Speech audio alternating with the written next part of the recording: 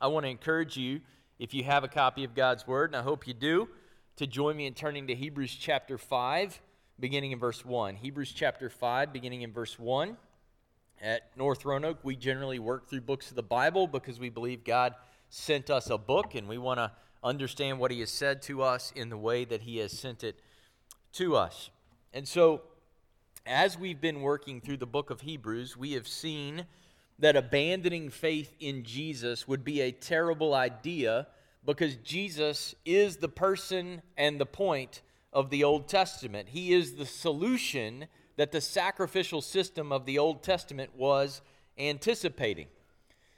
And I was thinking about this last night, in fact.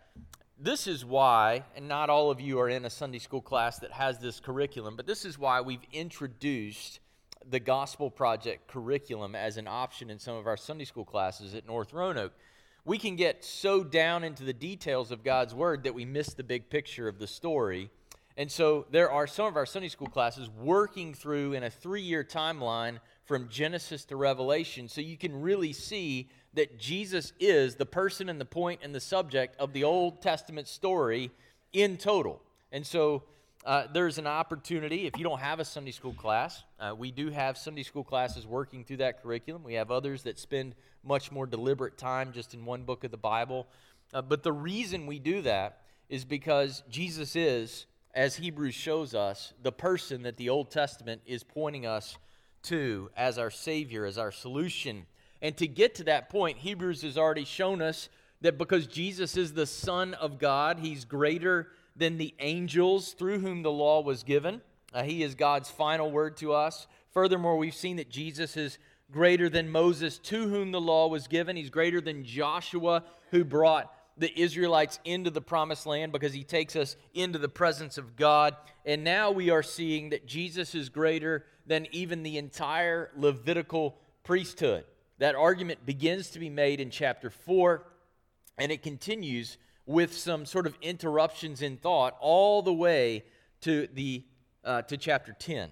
So it's this last point that we find ourselves exploring in chapter 5, verses 1 through 10. And the point is that Jesus had a better priesthood than all of the Old Covenant priests. It is that the priesthood of Jesus is greater than the priesthood of the Old Covenant. And he's proving that by comparing and contrasting the two priesthoods, the priesthood of the temple and the priesthood of Jesus. And that's what's going to take place here in chapter 5, verses 1 through 10. Would you join me in hearing the word of God? For every high priest taken from among men is appointed on behalf of men in things pertaining to God, in order to offer both gifts and sacrifices for sins. He can deal gently with the ignorant and misguided, since he himself is beset with weaknesses. And because of it, he is obligated to offer sacrifices for sins, as for the people, so also for himself.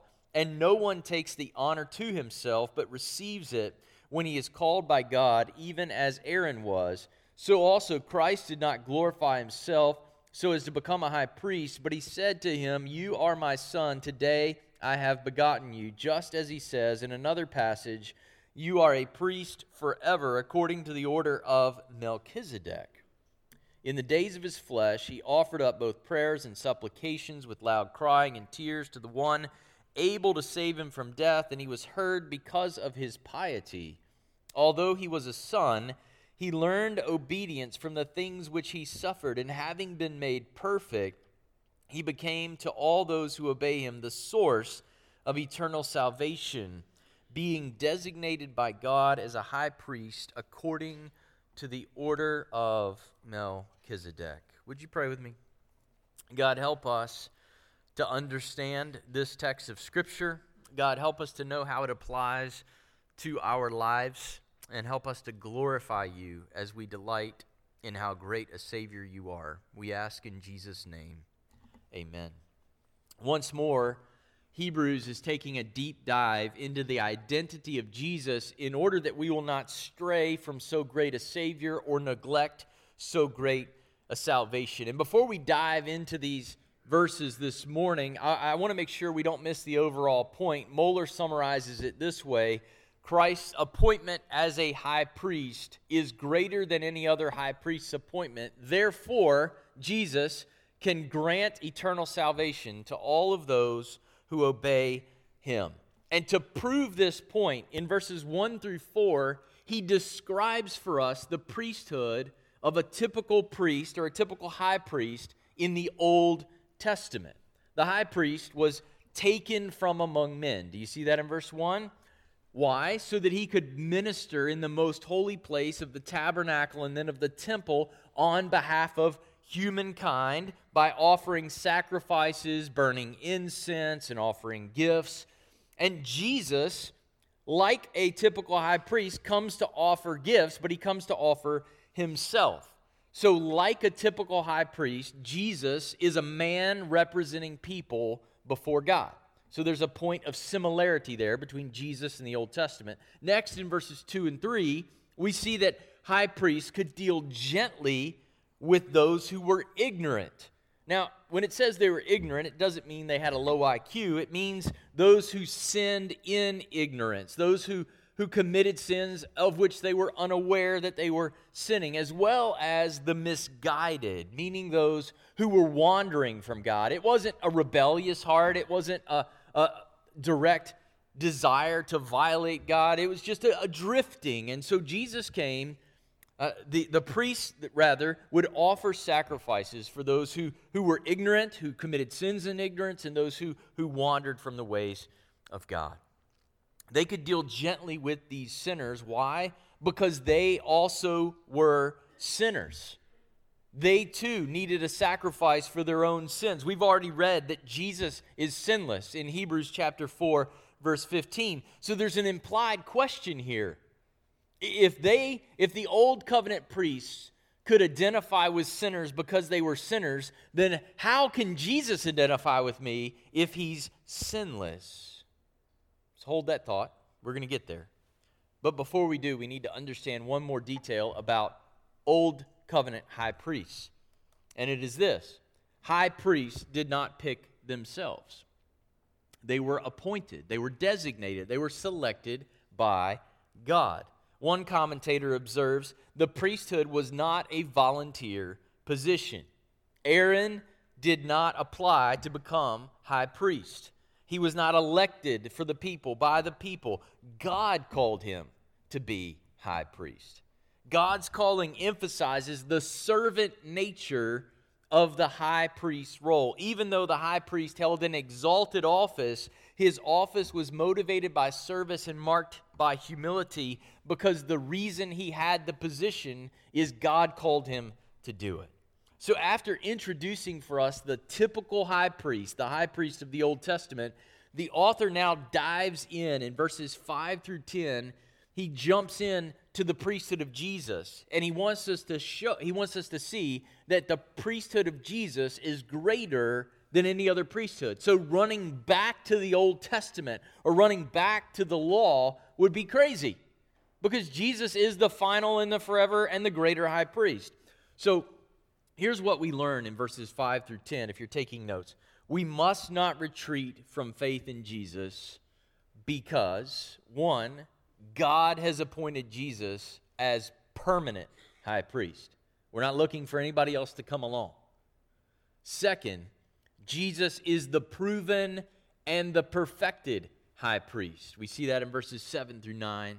And finally, in verses 9 and 10, Jesus is the source of eternal salvation to all who obey him. First, God has appointed Jesus as permanent high priest. After telling us about the priests of the Old Testament, that they did not choose themselves, he then says, guess what? Jesus didn't even pick himself for this role. Jesus, who is the glory of Israel and the glory of God, did not glorify himself by insisting that he be God's high priest. Instead, he humbled himself. He came down out of heaven, doing the will of the Father who selected him as high priest. In John 8:50, Jesus says, I don't seek my own glory. There is one who seeks it, and he is the judge. The Father seeks the glory of the Son. There is therefore no plan B to glorifying God the Father. The only way you can worship and glorify the Father is if you do it through Jesus Christ, the designated high priest. God is not like a large mountain with many trails and many ways up to him. The only way you get to God and glorify God is if God comes down the mountain in the person of his Son so that you could know him. So to make this point, in verses 5 through 6, the author of Hebrews quotes from two different chapters in the Psalms. Psalm 2:7 and Psalm 110, verse 4. What happens here is fascinating, and I hope I can do it justice. In Psalm chapter 2, which we covered a couple of summers ago when we were working through the Psalms, we see the installment or the enthronement of Jesus as forever king following his resurrection and during his ascension to the right hand of the Father. So all the way back in Psalm 2, we see the prediction that God's Son will be God's forever king and the nations will run to him. Those who believe in him will be his people from every tribe, tongue, language, and nation. That's back in Psalm 2, all right? But then in verse 6 of Hebrews, the author quotes from Psalm 110, verse 4, where David prophesies that the one who is his Lord is not just a forever king, as we saw all the way back in Psalm 2, but the one who is Lord is also a forever priest, according to the order of Melchizedek. Who? Y'all know that name? Melchizedek. Melchizedek is mentioned in 4 verses in the Old Testament. 3 in Genesis 14, 1 in Psalm 110. That's it. And then you get to the book of Hebrews, and Melchizedek is going to be featured here, and then he's going to tell us, I want to tell you more, but I can't because you're not listening very well. You're not paying attention. You don't want to go deep into the things of God. That's next week's sermon. And then he picks it back up in chapter 7. So I'm going to tell you a little bit about Melchizedek now, but I can't tell you everything because we're going to have more when we get to chapter 7. All right? Melchizedek. Who in the world is Melchizedek? Melchizedek appears for 3 verses in Genesis 14 and then 1 more verse in Psalm 110. Melchizedek, his name means the king of righteousness. And in Genesis 14, we see Melchizedek, whose name means the king of righteousness, was the king of Salem. Most Bible scholars think that is Jerusalem. And Salem means peace. So the king of righteousness, who is from the place of peace, that's the one we're talking about. After Adam, before the fall in the garden, Melchizedek is the only priest king mentioned in Scripture until we get to Jesus. We read about him there in Genesis 14, 17 through 20. You remember the story. There's a regional conflict between kings, and Lot gets tangled up in it, Abram's nephew, and Abraham goes to rescue Lot, his nephew. And he wins this little skirmish, this regional conflict, this warfare. And then here's what we read in Genesis 14, 17 through 20. And Melchizedek, king of Salem, brought out bread and wine. He's a king. He's a king of Salem. And then listen to this. He was priest of God Most High. So he's a king and a priest. He blessed him, meaning Abraham, and said, Blessed be Abram by God Most High, possessor of heaven and earth, and blessed be God Most High, who has delivered your enemies into your hand. And Abram gave him 1/10 of everything. Now, there's a lot I want to say here, but I got to hold some of it back for when we get to chapter 7. But for right now, here's the point.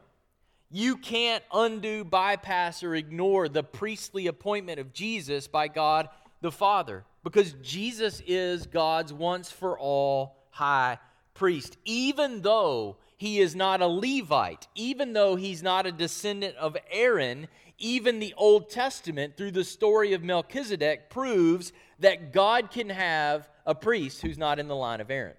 In fact, Melchizedek is on the scene before Aaron ever shows up. Like God designated a priest king to give wine and bread to Abraham, God has appointed Jesus as the priest king to give his body and his blood to rescue us. And when Jesus was raised from the dead and installed as king at the right hand of the Father, do you see it in verse 6? He became a priest forever, like Melchizedek. Just as an outsider priest king was the source of blessing to Abraham, Jesus comes from outside of this world. He's unexpected. He's not a descendant of Abraham. He comes from outside of this world. Now, Jesus is a descendant of Abraham through David, but he's an outsider. He's sent from heaven and outside of the Levitical priesthood to represent us before God in a way that is forever greater than any other high priest could represent us. Jesus is God's designated permanent high priest, and there's no other way to know the love of God the Father than through Jesus, because Jesus is the high priest designated by him. Why does his priesthood count? Why does it qualify? That's the question that's then answered in verses 7 through 9. We can know and belong to God through Jesus, not only because he died for us, but also because he perfectly lived for God as a man. Look at verses 7 through 9. Verse 7 begins with the words, "in the days of his flesh." In this context, this phrase refers to the weakness of the human condition. While living on earth, Jesus shared in the sorrows that come to humanity in a fallen world. Although he was sinless and did not deserve the consequences of the fall, hear this, Jesus obeyed under the conditions of the fall to deliver us from the conditions of the fall. He didn't identify with us by sinning. He identified with us rather by obeying in the face of the same sort of suffering that our sin deserves. Jesus, in verse 7, we see offered up both prayers and supplications with loud crying and tears. Does that not bring to your mind Jesus' prayer in the Garden of Gethsemane? As he begged his Father, God, if there's another way, take this cup from me. But if there's not another way, then God, your will be done. But notice that it says in the days, not just in the day. Jesus' life was marked by suffering for more than just the last week before his crucifixion.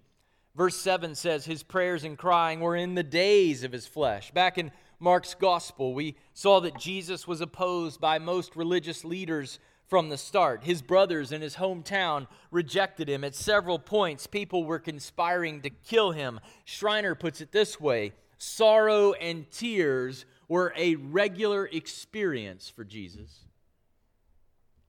You ever encountered sorrow in your life? You ever encountered suffering in your life, tears in your life, questions in your life about where is God in the midst of this pain? Where is God in the midst of this suffering? And yet Jesus never once allowed those conditions to knock him off of obedience to his Father. Jesus often prayed for the Father to save him from death, and God honored that request in the resurrection because of his piety. Do you see that in verse 7? The piety of Jesus means his reverent submission and devotion to the Father. We can be saved because Jesus obeyed in every circumstance that he faced. Jesus always counted the glory of his Father as more important than any other earthly comfort. So the Father answered his prayers in the resurrection. Jesus did what we failed to do. He did not let suffering cloud his view of the Father and become a justification for him to sin, which is the point that we find in verse 8. Although he was a son. This is amazing. Do you get the point? Even though Jesus is the Son of the Father allows his Son to come, and the Son willingly comes to be subjected to the fallenness of our world so he could run the race faithfully in our place. Even though he was a son, he still had to learn obedience in the way that we need to learn obedience. Schreiner observes, when suffering strikes, human beings are inclined to do whatever it takes to avoid it, to find another path where there is joy and refreshment. But Jesus stayed true to his Father at every step of human development and in the face of ever-increasing suffering. Did you ever think about that? As a boy, Jesus is God, but he still learned to obey his parents when he didn't get his way.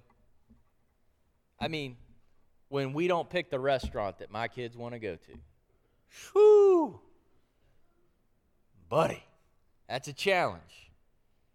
Got to have a right attitude. Jesus always had a right attitude when he wanted to go to Pizza Hut and they picked Bellacino's. He was cool as the other side of the pillow. He was good. He learned obedience. In the carpenter's shop, when he got a splinter or he stubbed his toe, he learned obedience in both thought and speech. He never had a bad thought, never had a bad word. When he was rejected and betrayed, he still called Judas his friend and stayed true to the Father's mission despite the emotional agony that was wrecking his soul. While he was hanging on the cross, bleeding and fighting for every breath, and he could have called 12 legion angels and ended his suffering. Instead, he obeyed and he gave up his life so that his death could count in your place. Jesus is our perfect high priest. He's our perfect substitute because his perfection was proven by his obedience under duress. To say that Jesus learned obedience doesn't mean that he was a sinner and then he later became not a sinner. It means that his sinlessness was proven in the face of intensifying suffering and adversity. We are not saved just by the death of Jesus. We are also saved by his perfectly obedient life. In the face of even a death he did not deserve, Jesus proved his faithfulness to God. He didn't cheat. He obeyed in the face of greater adversity than any of us will ever endure so that he would be our proven, perfect high priest. And because Jesus is the appointed, permanent, proven, and perfect high priest, we must not abandon him. Rather, what must we do? We must obey him, which is what we see in verses 9 through 10. We see that Jesus is the source of eternal salvation to all who obey him. As we consider verses 9 through 10, we need to keep in mind that we've just read about the obedience of Jesus. We know Jesus obeyed the Father genuinely and wholeheartedly and perfectly because he obeyed when it was costly. Likewise, those who are saved by Jesus do not abandon faith in him when it is costly. We keep believing in him, and this is proven by our obedience. Because of Jesus' perfect obedience as a human, he is, as we read in verse 9, the source of eternal salvation for all those who obey him. I love verse 9. It shows us both the exclusivity and the inclusivity of the gospel. Jesus is not merely a source of eternal salvation. He is the source of eternal salvation to all who obey him. Jesus is the only source of salvation for all sinners. He is God's appointed, forever, permanent, and perfect high priest. Verse 10 again reminds us that Jesus is designated by God according to the order of Melchizedek. He is the source of salvation. It means that salvation springs from Jesus and is available to all who run to him for salvation. So this morning, I want to encourage you, church, to run to Jesus and obey him. Trust him. Obey him. Believe him. Perhaps 2020 is a new year of new obedience and new faithfulness in your life to Christ. Wherever you are, whatever your need, those who are truly saved do not abandon faithfulness to Jesus when the pressure comes, because they've discovered the unparalleled pressure of knowing, believing, and obeying Christ who died for them. So perhaps in 2020, there's someone you need to stop talking about and you need to start praying for or talking to. Perhaps in 2020, your marriage needs a refresh. Maybe you need to consider picking up Tim Keller's book, The Meaning of Marriage, and you need to read through it together as a couple and deepen your faith in Christ as you walk with him. Maybe you need to take that Financial Peace University and truly submit your financial life to the Lordship of Christ. If we were to summarize the life of a disciple of Jesus, we could use these words. They pray, they serve, they share the gospel, they give generously, they worship consistently and regularly, they read and study and meditate and memorize the Word of God. They love Jesus. They love the local church. What does love do? It keeps no record of wrongs. It is patient. It is kind. It is long-suffering. Do you love your church, or do you just love to gripe about it? Do you love your church? Are you obeying Jesus in this area of loving one another and loving Him and loving the lost? These are not characteristics of super Christians. These are the characteristics of just Christians. If you love Jesus, you will obey Him. It doesn't mean sinless perfection, but it does mean dealing with our sins in the way that God calls us to deal with them, to repent and confess and believe. So whether it's your marriage that needs a tune-up or your finances that need to be submitted to the Lordship of Christ, or you just need to come back to loving Jesus, loving the lost, and loving your church, let 2020 be the year that you are so motivated by the sacrifice of Jesus, who is the source of salvation, that you can't help but obey Him. Would you pray with me? King Jesus, we love you. We submit our 2020 to you, and we ask, God, that you would find us faithful. For Jesus, our high priest, has been faithful in all things. We thank you for the gospel. We thank you because Jesus bled, because He died, and because He's raised. We have a hope and a future beyond the grave, and we have a hope and a future and a power to live for Him right now. We give you praise. In Jesus' name, amen.